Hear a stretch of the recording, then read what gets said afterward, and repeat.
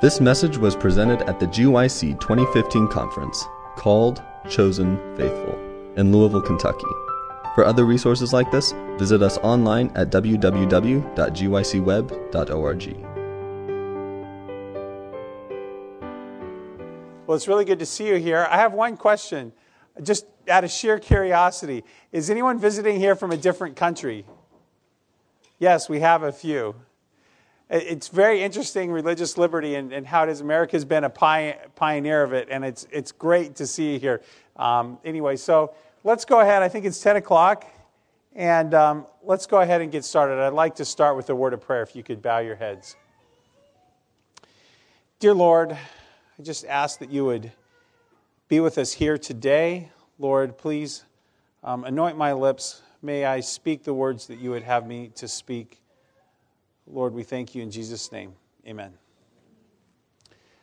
Well, today we're going to look at religious liberty. And as I was looking at this, I realized that the way to understand it, you need to understand the world we live in. And the way to understand the world we live in, you kind of got to know how we got to where we are. And so I'm actually going to look back a long ways. In these the first two presentations that I'm going to be making, we're going to cover about 2,000 years of history in about 2 hours. So with that, we'll be looking at pagan Rome first, because pagan Rome transformed into papal Rome, but papal Rome took much of what it does and what it did from pagan Rome. And the only way to understand papal Rome is to understand pagan Rome. So we're going to start by looking at pagan Rome. We'll look at papal Rome to see the world that the Reformation started in. The goal of this presentation is to see what was going on in the world. What was the world when the Reformation started? And then in our next presentation, we'll look at the Reformation and the progress that was made in religious liberty. One other point that I'd like you to think about as we think about this, the world is about 6,000 years old. And if you really look, you're going to see that we've only had religious liberty for probably a little over 150 years. That's not very long. Not very long at all. And many parts of the world don't have religious liberty even today. Turn with me, if you will, in your Bibles to 2 Thessalonians. I want to point a text out to you.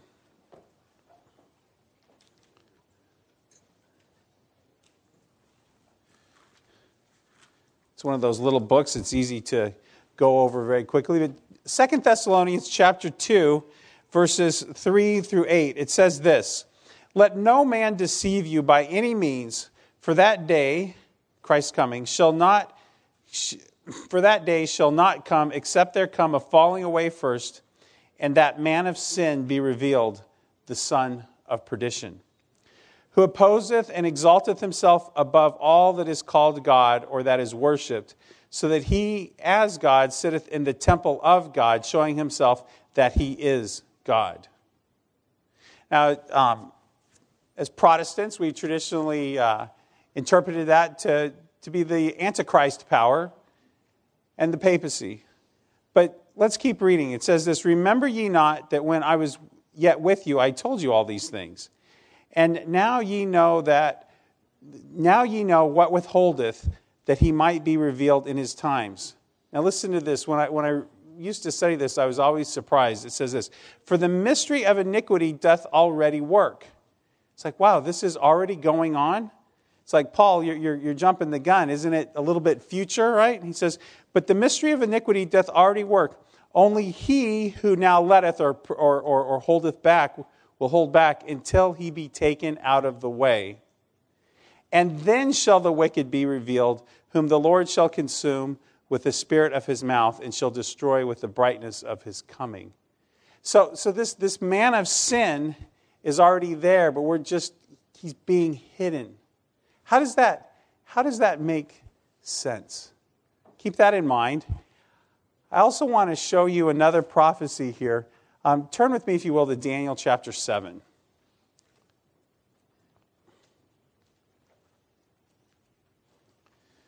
Looking here at Daniel chapter 7, this is one that we should be very familiar with. If you look here, I'm going to kind of skip through this fairly quickly, but Daniel chapter 7, verse 3, Daniel's having a vision, and he says, "And 4 great beasts came out from the sea, diverse one from another. The first is like a lion, the second is like a bear, then the leopard." And then looking at verse 7, he starts to really pay attention here. "After this I saw in the night vision, and behold, a 4th beast, dreadful and terrible and strong exceedingly. And it had great iron teeth. It devoured and brake in pieces, and stamped the residue with the feet of it. And it was diverse from all the beasts that were before it. And it had 10 horns. I considered the horns, and behold, there came up among them another little horn, before whom all the 3 of the first horns were plucked up." And it goes on with this. But what I wanted to point out was this beast is there, and he's stamping on the residue. What is this chapter about? I love looking at Daniel. I wish we had time to just study Daniel. But what's this chapter about? If you look at Daniel's prophecies, so many of them are set as a chiasm. And you can look here. Chapter 7 has got, 28 verses? So if you look here in verse 14, it says, "And there was given him dominion and glory and a kingdom." If you look in that verse, count how many times it uses the word dominion. Dominion, dominion, dominion. This chapter is about dominion. And you see here this terrible beast is trying to take away dominion. He's fighting for dominion, and he's stamping on the residue or the remnant.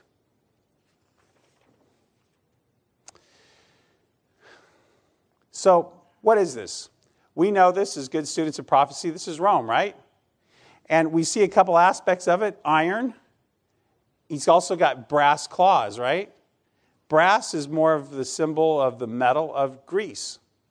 And if you look at Rome, it combined both aspects of its own Roman aspects. But Rome was very good at administration, but what was it administering? And where did it get its religion from? And you look at it, a lot of it comes from Greek. And you have a lot of Greek philosophy in there. I'd like you to read something from Plato. Plato had this to say about religion. He said, "Let this then be the law. No one shall possess shrines of the gods in private houses, and he who is found to possess them and perform any sacred rites not publicly authorized shall be informed against to the guardians of the law, and let them issue orders that he shall carry his private rites to the public temples. And if he not obey, let them inflict a penalty until he comply." So for Plato, religion was a very public thing, and it was nothing that you could even do at home. Well, Rome had that same idea. They had this idea, this concept of a civil religion. And you had to go and sacrifice to the emperor. Rome. Now, Rome's really interesting if you look at its religion and how it was organized. At the head of the Roman religion was a Pontifex Maximus. How many of you have heard the term Pontifex Maximus? And you know who uses the term today, correct? Well, back in 300 BC, there was a King Numa, and he developed and instituted the Pontifex Maximus. And the idea was a pontifex, a pont, it comes from the term bridge. He's a bridge. He was actually a bridge to heaven. That's what the pontifex was, a bridge to heaven. That's what a priest does. He bridges between earth and heaven. And the Pontifex Maximus is the head of all those priests. He was a member of something called the College of the Pontiffs. And this was a group of these priests, these bridges to heaven. But what's interesting about them is they weren't actually members of any of the cults, any of the individual religions within the empire. They were there to see to it that people worshiped the gods properly. You see, they had this philosophy, and the philosophy went like this. If all of the gods are worshipped properly, then the gods will be happy, and they'll smile upon the empire, and then the empire will prosper. And so you had this college of pontiffs that wanted to be sure that everybody did their job worshiping the empire, and they would get together, and they would have a college. They called it a college, and they would elect a Pontifex Maximus out of that. Does this sound familiar to anyone? It sounds a little bit like the College of the Cardinals. So What did the Pontifex Maximus do? What was he important for? Well, one of the things he did was he appointed priests of the individual cults. The other thing he inaugurated rulers. How many of you've heard the term inauguration? We inaugurate the President of the United States. Do any of you know where the term inauguration even comes from? It's based on this term augur. And inside the Roman Empire, you had augurs. And what did augurs do? Well, they would do things like they would sacrifice animals and they would open them up and they would look at the intestines or they would look at the liver and decide whether it was a good day to go to war or not. Or they would watch and see the birds go by. And if the birds took off and the first flights they saw in the morning were going towards the enemy, then you attack. And if it's coming back, maybe you shouldn't go to war that day. And each political leader in Rome was invested with the power to read the augurs, to read the signs. And so when you became a leader or an emperor, you were inaugurated. And that was the system that they had there. Now, the emperors, a lot of them would actually hire augurs to do that part of the job for them. It got kind of split out. But anyway. So, this is what we had in the Roman religious system. But even at this early time, the Christian leaders were already thinking about religious liberty. And I think it's interesting to just hear what they have to say because it sounds so similar to us today. There's a Christian by the name of Tertullian. He was known as the first to formulate the Trinitarian doctrine. But it's interesting, he was never canonized, never made a saint by the church. But if you listen to what he had to say, you may understand why. He said this, "Let one man worship God, another Jupiter." Now this is a Christian speaking. "Let one lift suppliant hands to the heavens, another to the altar of the Fetus." The Fetus was a Roman god. "For see that you do not give a further ground for the charge of irreligion by taking away religious liberty and forbidding free choice of deity, so that I may no longer worship according to my inclination, but am compelled to worship against it. Not even a human being would care to have unwilling homage rendered him." That's pretty forward thinking, don't you think? He said this, "It's a fundamental human right, a privilege of nature, that every man should worship according to his own convictions. One man's religion neither harms nor helps another man." That sounds like the most enlightened speakers on religious liberty that we have today, does it not? And that's Tertullian. He lived from 155 to 240 AD. This is from the very beginning. Well, in the Roman Empire, there were a lot of problems going on. Paganism was actually failing, and it was failing for these reasons. It didn't really impress the morals, the moral development of the citizens. The women were essentially slaves. Children were not valued. It can be said that they weren't loved even. There was no way to progress morally. You look at the kids, one of the things about the kids is they valued theft. It was great because if you had a kid who was a thief, he'd be a great soldier. Isn't that great? So it was in this environment that Christianity came. And you can actually look at the history of the empire and what's going on, and there were a lot of pagans, a lot of Romans that were looking to Israel. And you see like the centurions that come to Christ, they're looking for something better, and they see that in Judaism, and they see that in Christianity. But Christianity caused its own problems. It was said that if you were a Christian, you were disloyal to the state because Christianity had this problem. And the problem was this, is that, we have the way. And so you don't worship all the other gods. And that caused an economic problem. And we see that, you can see that in Acts. It's all like, hey, you come here, you preach Christianity, and nobody buys our idols anymore. So that was a problem. And it really hurt. There were other things that were sold. You see, there's one place in the Bible where they talk about, in Acts, where they talk about burning the magic books. You should sit down and do the math to see how much those magic books were worth. They were worth a lot of money.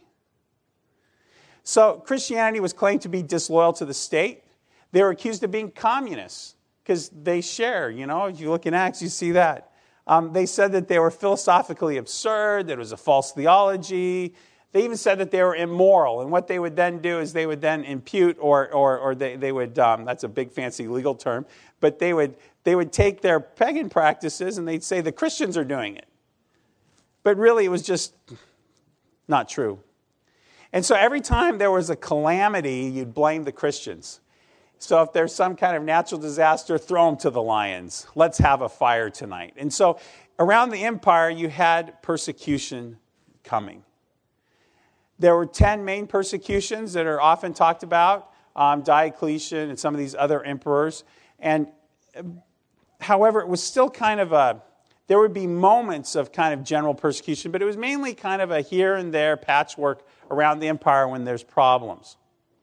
Well, out of this problem, the empire started to become Christian. And as the empire started to become Christian, there were times of Christian toleration and then times of persecution. Sometimes you would have a Roman emperor that wanted to follow Christ, and he wanted to have a Christian army. And so what would he do? He would find himself a river, and he'd march the army through the river, and they were baptized. And then another emperor would come along, and he would have that same army, and he wanted it to be pagan. And so what would he do? He would bring each one of the soldiers and have them go by the idols and sacrifice to idols, and now they were pagans. So this is the kind of environment that was going on in the church. Well, you could be hauled before the magistrate and be accused of being a Christian, and you'd be given a choice. The choice would be, are you going to sacrifice to the idol? Or are you going to refuse? And if you refuse, then you'll be killed because you're being true to Christianity. Well, this created an interesting problem. There's the obvious problem that you see. But what do you do with the Christian who goes in front of the magistrate and sacrifices to the idol? And then, a few months later, Christianity is now the favored religion. And so he now says, I'm a Christian. What does the church do with that person? And you have that problem with just the normal person. But what if that person is a bishop? What if that person is a leader of the church in a major city? What do you do with them? Well, what would happen often is that you would have... the times would change. The bishop would be called in, and he would be told that you would either be killed, or he could renounce Christianity, sacrifice to idols, and he would be spared. And so he would renounce, and he would be spared. And then there'd be the change, and within less than a year, he'd be back being the bishop of the church. Well, that creates a problem because, you have these martyrs going, and there's a lot of people that are sacrificing their lives. And yet the bishop, he gets to go back and forth like that. And so that started, especially in North Africa, a group of people, a sect. Every time we need to define our terms here. It's not bad to be a member of a sect, really. It's just a definitional thing. But anytime you somehow separate yourself from the main group, you're determined to be a sect. That's all it means. And so what happened was a sect arose. They called them the Donatists.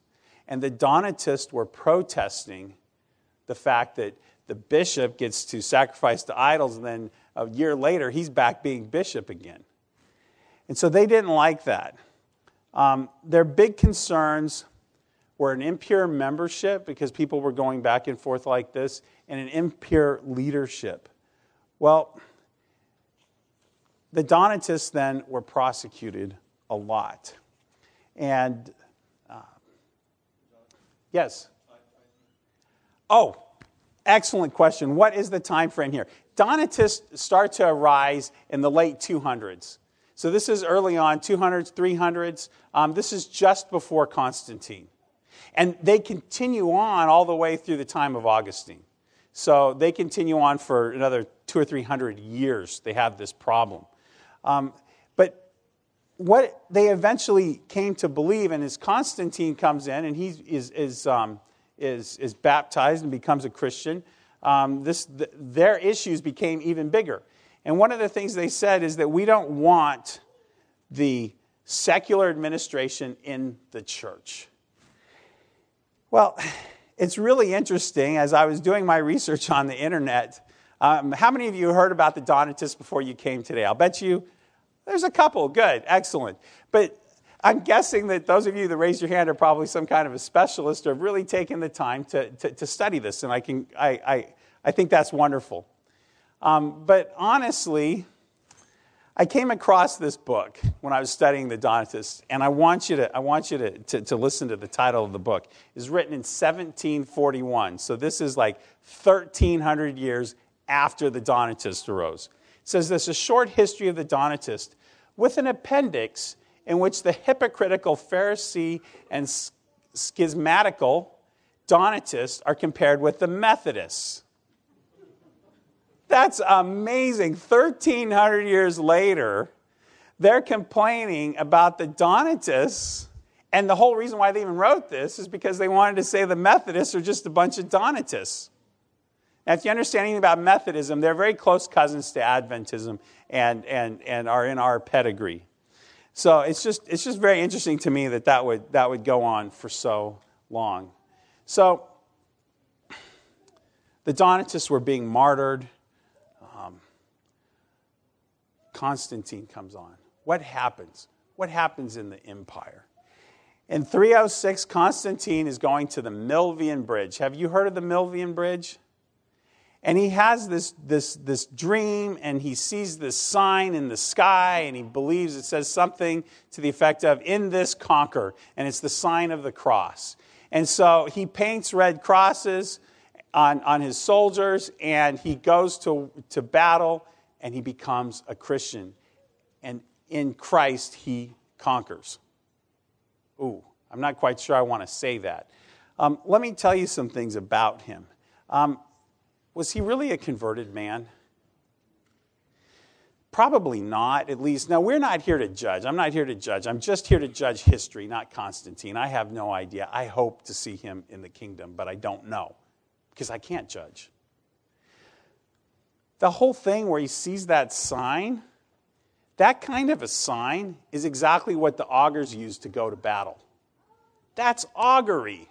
All he saw was simple augury. In 321, he's still consulting the astrologers. He's still putting Apollo on the back of his coins. And he's actually requiring his leaders to be augurs. Remember how the Roman system is set up, where all the politicians and the political leaders, they're all augurs? He keeps that all going. Nothing changes. Constantine's a really colorful guy. He's a really interesting guy. He's very intelligent. He's definitely driven by the love of glory. He had lots of consumption. I mean, this guy loved to have a party and loved to have a lot of money and all the nicer things in life. All of his favorites were corrupt. He had a lot of corrupt taxation. He would execute people on a whim. Just, you want him killed, go ahead, kill him. That kind of a thing. The interesting thing that kind of struck me as I was reading about him is the guy liked to color his hair bright colors. And he also liked to wear really fancy clothes. And as you read this description, he sounds kind of effeminate, actually. He liked to have a profusion of gems and pearls, collars, bracelets, and all of his silk robes embroidered with flowers. Now, he was baptized, but he was baptized on his deathbed. Why was he baptized on his deathbed? Because when you're baptized, all of your sins are washed away. Only thing is, he didn't die right away. He recovered. And so then he had to do penance for the rest of his sins, for the rest of his life. But anyway, he took on the title of Pontifex Maximus. He was the Pontifex Maximus. I want to read this a little bit about the empire and what happened. It says this: no sooner, this is written by, I'm going to read excerpts out of a Methodist church historian. And what he has to say, I think, is really interesting. He says, no sooner had the first decade of the 4th century passed than one of the most critical periods in the entire history of the church was introduced. The imperial opposition, which had been in force for 3 centuries against Christianity with only varying severity, now ceased, and the new religion became a pronounced object of the patronage and friendship of the state. This strange and unnatural relation was far more dangerous, as later events sadly proved, to the life, doctrine, and polity of the church than even the heartless persecutions of Nero, Decius, or Diocletian. For the church, like many individuals, can more easily accomplish its mission against declared opposition. This sounds a lot like great controversy, does it not? The reason why I want to read it from this account here is I want us to know, sometimes we're told today, oh, you lousy Adventists, you're like stuck thinking in like 18th century, 19th century kind of thought. We're not unique. What I am reading here, this was the opinion of Protestantism. He goes on to say this: the church now leaned on the political arm.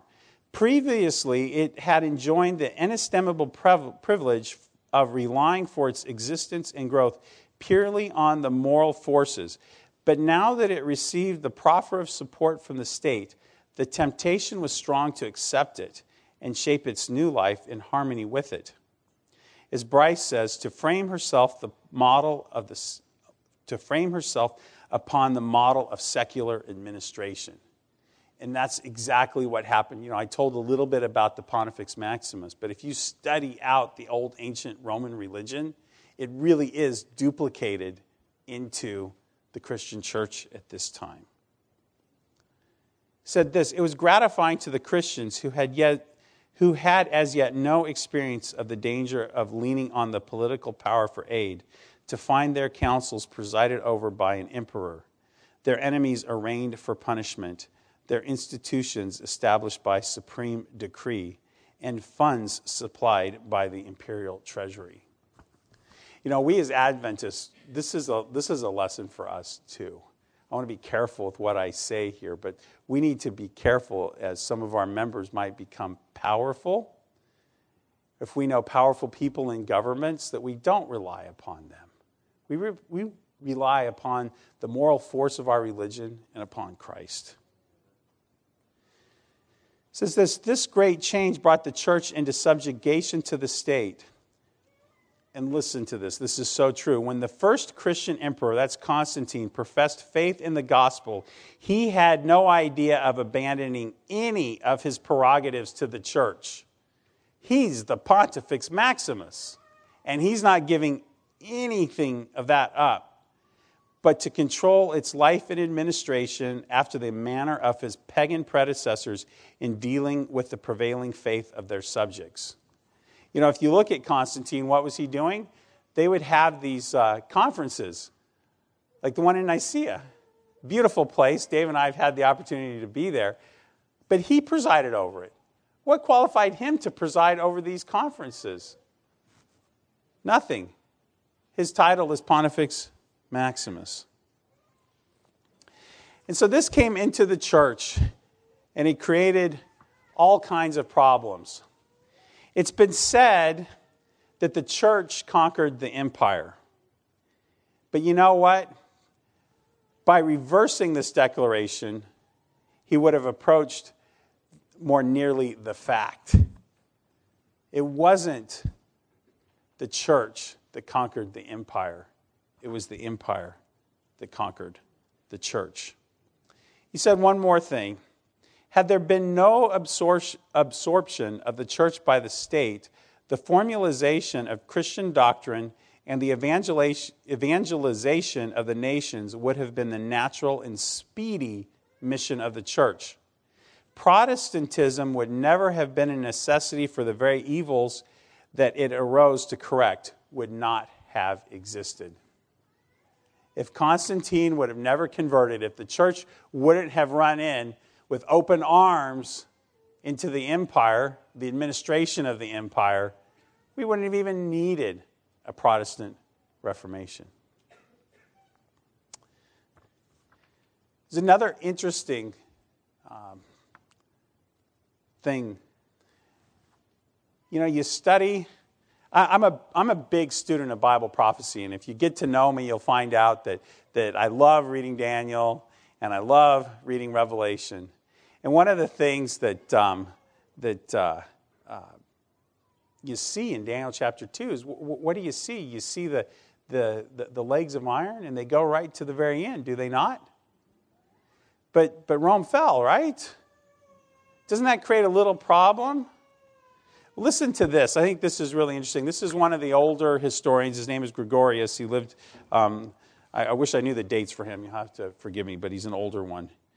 He said this: the religious creed of the Germans. Now, who are the Germans? The Germans, you know, a lot of times when we study history and we see the tribes that come in and conquer Rome, right? The Vandals, the Visigoths, the different. Well, especially when you see the term Goth, you may as well just write German. Okay, these tribes, a lot of them are Germans. A lot of the Germans came in and occupied the Italian peninsula. It says this: the religious creed of the Germans, their hierarchy, the language of their religions, their festivals, their apostles, their saints were all Roman or defined from a Roman source. Thus, eventually it came to pass that the Germans, the rulers of the Latin race, with which they became intermingled in Italy, restored the empire which had been previously destroyed. By this restoration was essentially the work of the Roman Church, which required the reestablishment of her prototype as a necessary element of her international character and a guarantee of the universal religion. Another historian goes on to say, he who ends his work in 476 and he who begins his work in 476 can neither of them understand in its fullness the abiding life of Rome, neither can fully grasp the depth and power of the truest of proverbial sayings that speaks of Rome as the eternal city. So Rome goes on. Even though Rome falls, it actually goes on. And the prophecy of Daniel 2 is true. So, you'd think that coming from all of the persecution, that the Christian church would not persecute. It's just lived through this, right? But no. It's been said, and I don't know that we actually know this, but since it's a historical something that's been said out there, I'll go ahead and toss it out there. I think there could have been some before that, but it's been said that the first martyr created by the church was Priscillian in 385. That's not very much after Constantine, right? It's only like 50 years. So what was the rationale for this persecution? Other than it was based on the same system that the pagan Romans had, what was the biblical rationale? Well, they had a text that they like to read. It's John 15, verse 6. If a man abide not on me, he is cast forth as a branch and is withered, and men gather them and cast them into the fire, and they are burned. That was their creed for burning. Now, one thing in their defense is that burning people was kind of a common thing during this era. You could be burned for being any kind of a felon. I mean, this wasn't just for heretics. So, how would they go about? How would the Inquisitions, these Roman Inquisitions, work? Well, first of all, the witnesses' names were not mentioned ever in the presence of the accused. So, if you were being accused of being a Christian, and you say, well, who says this? They would never tell you who. The witnesses could, and that also implies something else, because if they're not going to tell you who, then guess who isn't present either? The witness. So they hear the witnesses outside of your presence. The accused never gets to hear the witness, never gets to find out who's talking against them.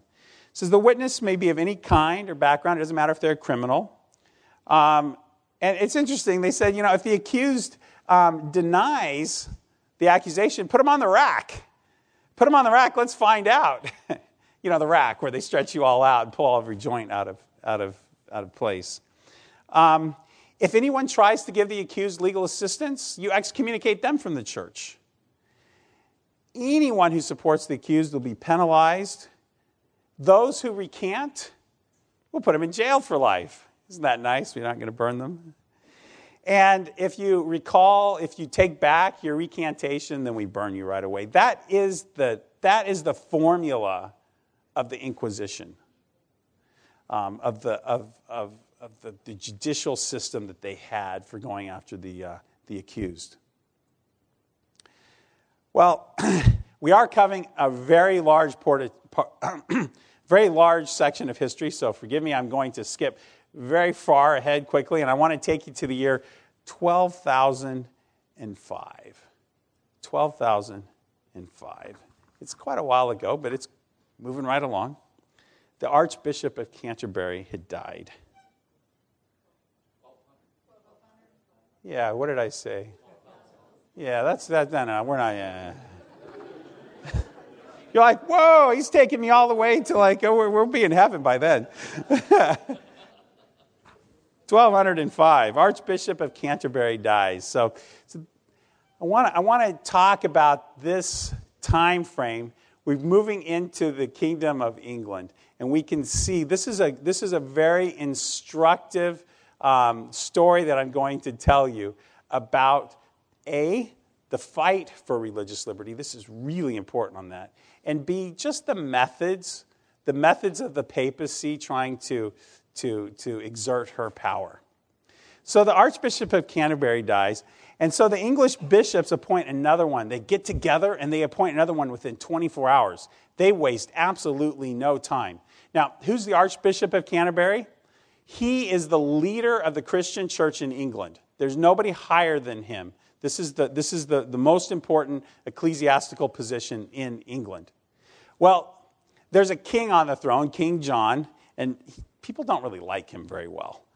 He's kind of a jerk. He's just very self-centered, and he just doesn't have the support of the people. Well, he's enraged by this because he wants to appoint the bishop.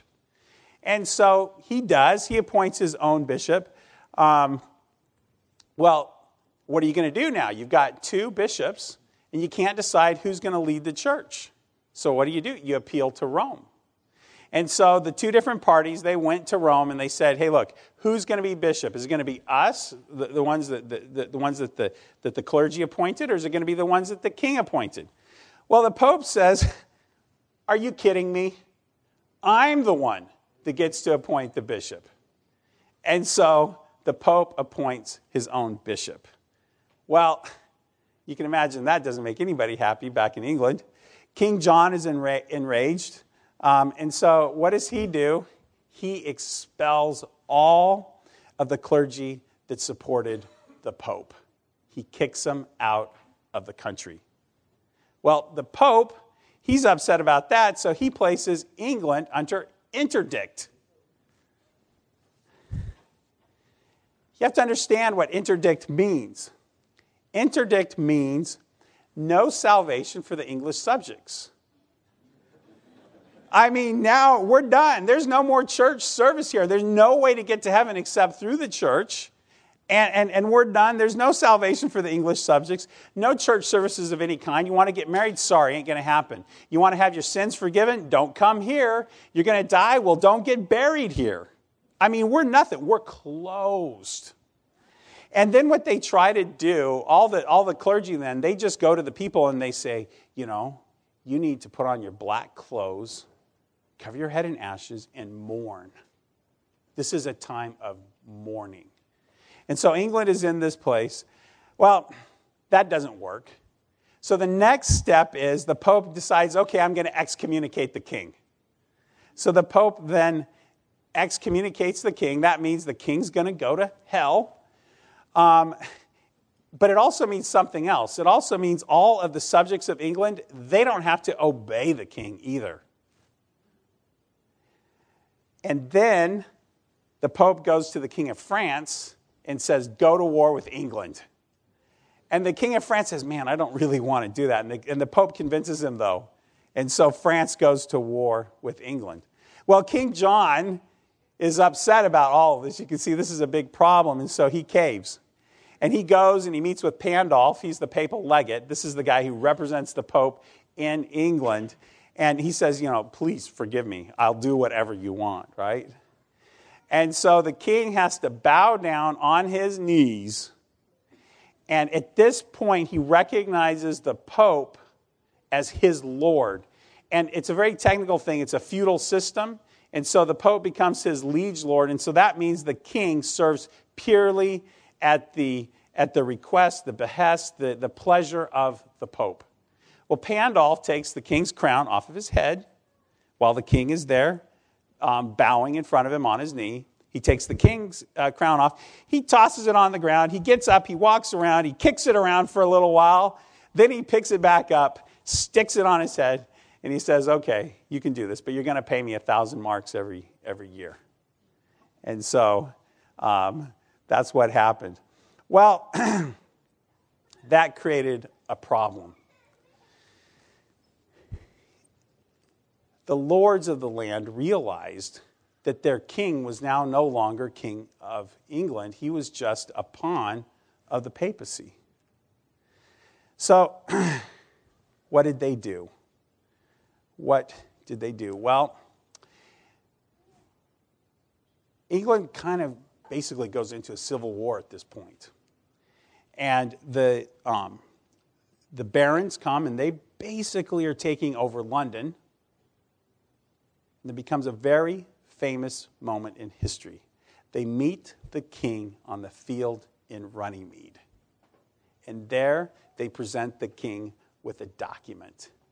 And that document is the Magna Carta.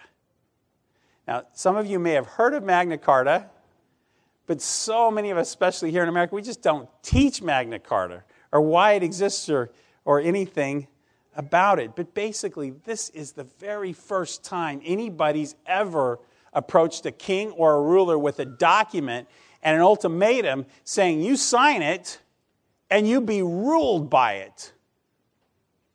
You know what that is? That's a constitution. That's a constitution, and now we've moved. Do you see, because of this fight with the Pope, we have now established constitutionalism for the very first time, and we've moved from just being ruled by kings to being ruled by laws. And so what did they do? Let me read you just a little bit. One of the things, the very first thing they asked for, they said, first, that we have granted to God, and by this present charter have confirmed for us and our heirs in perpetuity, that the English church shall be free and shall have its rights undiminished and its liberties unimpaired.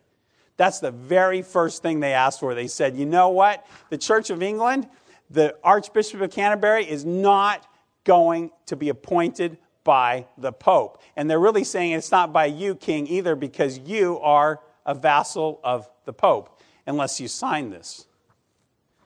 And then it goes on, and this other one point here is really, really critical. It says this, no free man shall be seized or imprisoned or stripped of his rights or possessions or outlawed or exiled or deprived of his standing in any way, nor will we proceed with force against him or send others to do so. Now listen to this. Except by the lawful judgment of his equals and by the law of the land. That's a trial by jury. They're going to be judged by their peers. And it's by the law of the land, not just some accusation. To no one will we sell, to no one deny or delay right or justice. You don't bribe your way in and out of the system either. They also add things about the penalty has to suit the crime, and no taxes without the general consent of the realm. You know, I looked at the U.S. Constitution, and basically what they have there is the 4th, 5th, 6th, and 8th Amendments of the Bill of Rights. So anyway, King John signs it under duress. And what's the first thing he does? He calls up Pope Innocent and says, hey, I need your help. So Pope reads it and he's enraged because his power's gone. Because now the king is ruled by this Magna Carta, right? So he issues a bull and he annuls it. That causes a real civil war. Magna Carta ends up having to be issued 3 more times before it becomes the law of the land. And sadly, the Pope ended up still making appointments. There still were a lot of papal taxes. You know, it's interesting. Everything that the church was doing was creating taxes.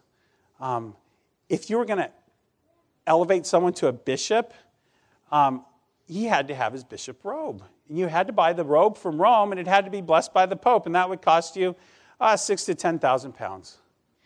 And remember, too, I mean, this is probably literally pounds of these things. We don't have any clue as to just how valueless our money has become. I mean, this was a lot more money than you think. Oh, and if someone from England was going to become a saint, well, he had to be canonized, and you had to send 100,000 pounds to Rome for a canonization of a saint.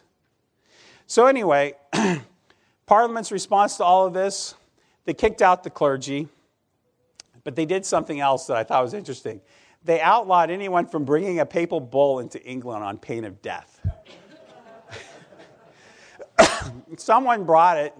He was convicted. He didn't realize there had been a law against all this other kind of stuff. And the Chancellor of England, he said, you know what, okay, we won't kill you, but you get out of here right now. Magna Carta became really, really important to the Reformation in another way. How many of you have heard of the name of John Wycliffe? He is called this morning star of the Reformation. And basically, I wish I had time, but we are so close to out of time, and there's a couple other points I want to make. Wycliffe took all of the theories of Magna Carta approximately 150, 200 years later. And when England was working on fighting for its independence, this is the early, this is before Martin Luther. Martin Luther's 1517. We haven't had that yet. But England is working towards its independence. And Wycliffe took the principles of Magna Carta and he showed that they were all biblical and that they should stand against the papacy. Well, that did not make him popular with the Pope, and so he lost his position and he got into academia. But you know what he did because of that? He translated the Bible for the first time into a local language. It hadn't been till way back like 200 or 300 AD. It'd been over 1,000 years since anybody had the Bible in a language that they could understand. This is what a papist had to say about Wycliffe. Christ, and you got to listen carefully because this is their whole attitude. Christ delivered his gospel to the clergy and doctors of the church. Christ delivered his gospel to the clergy and the doctors of the church that they might administer to the laity and to weaker persons according to the state of the times and the wants of men. But this master John Wycliffe translated it and thus laid it more open to the laity and to women who could read. And in this way, the gospel pearl is cast abroad and trodden under foot of swine. Wycliffe did this. This is what he really did. Wycliffe made the Bible the Magna Carta or the Constitution of the church. He died of old age before he could be martyred. The papists couldn't deal with that, so they banned his books, they burned his books, they dug up his body, they burned his body, threw his ashes into the river.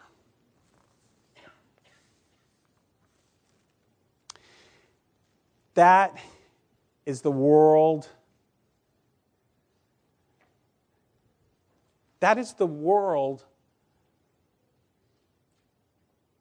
That is the state of religious liberty when the Reformation started. It was into this kind of place that Martin Luther came and put his 95 Thesis on the wall.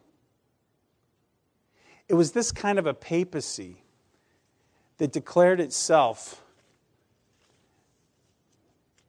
the greatest ruler on earth. Oh, I have a quote here, and I had it out of order, and I really want to read it. Give me 1 second.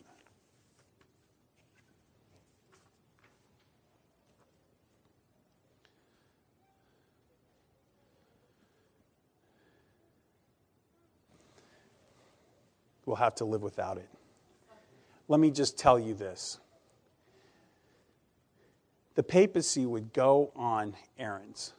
They would declare crusades. You know, we think of the crusades as being just things going to try to recapture the Holy Land.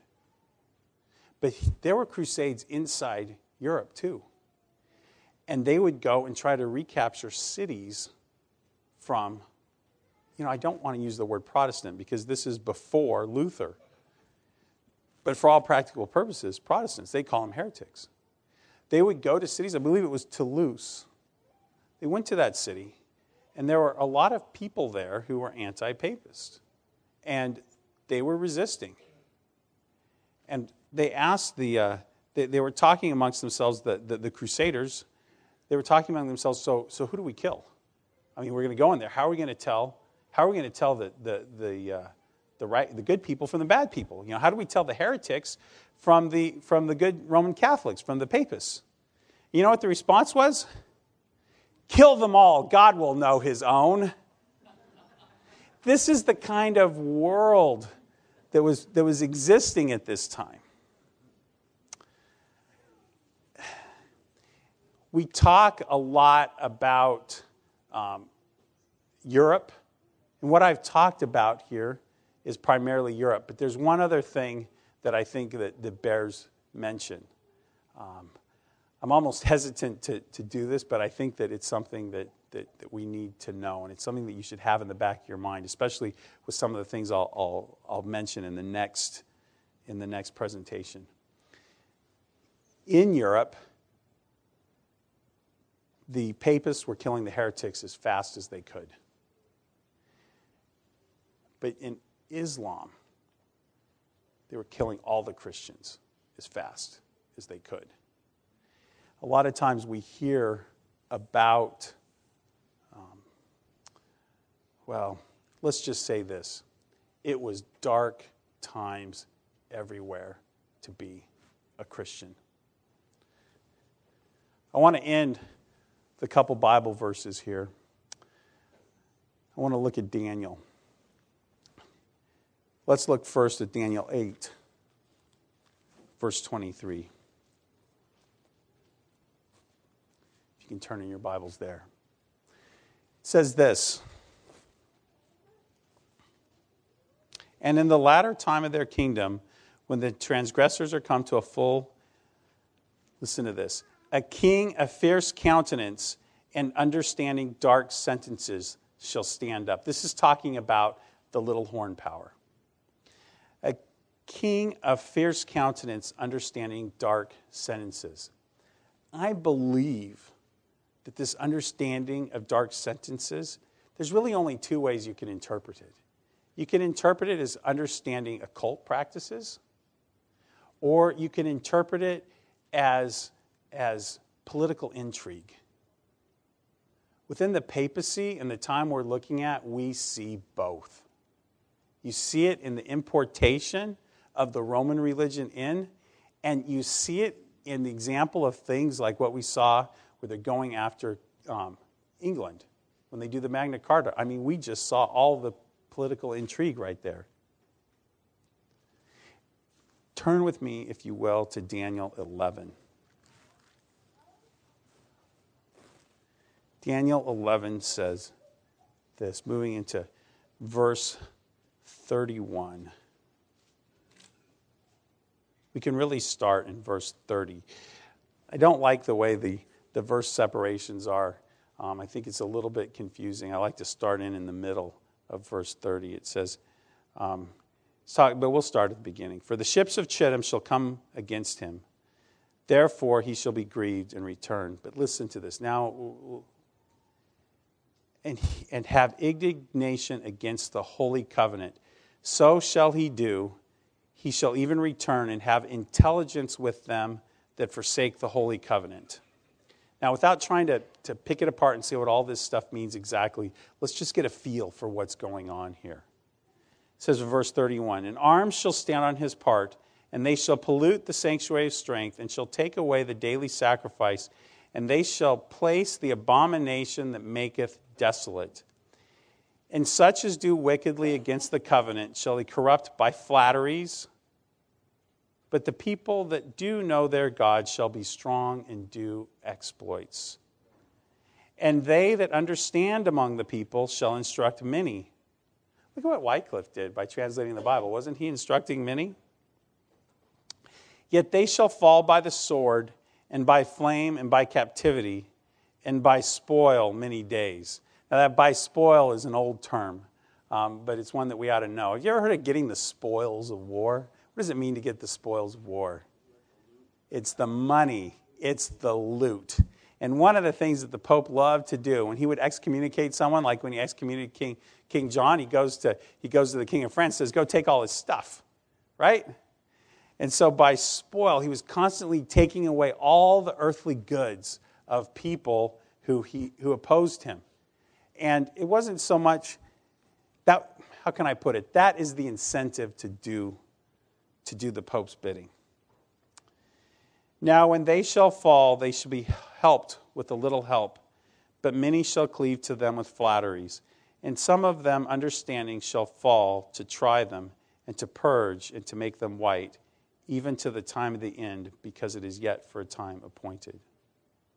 And the king shall do according to his will, and he shall exalt himself, and magnify himself above every god, and shall speak marvelous things against the God of gods, and shall prosper till the indignation be accomplished, for that is determined shall be done.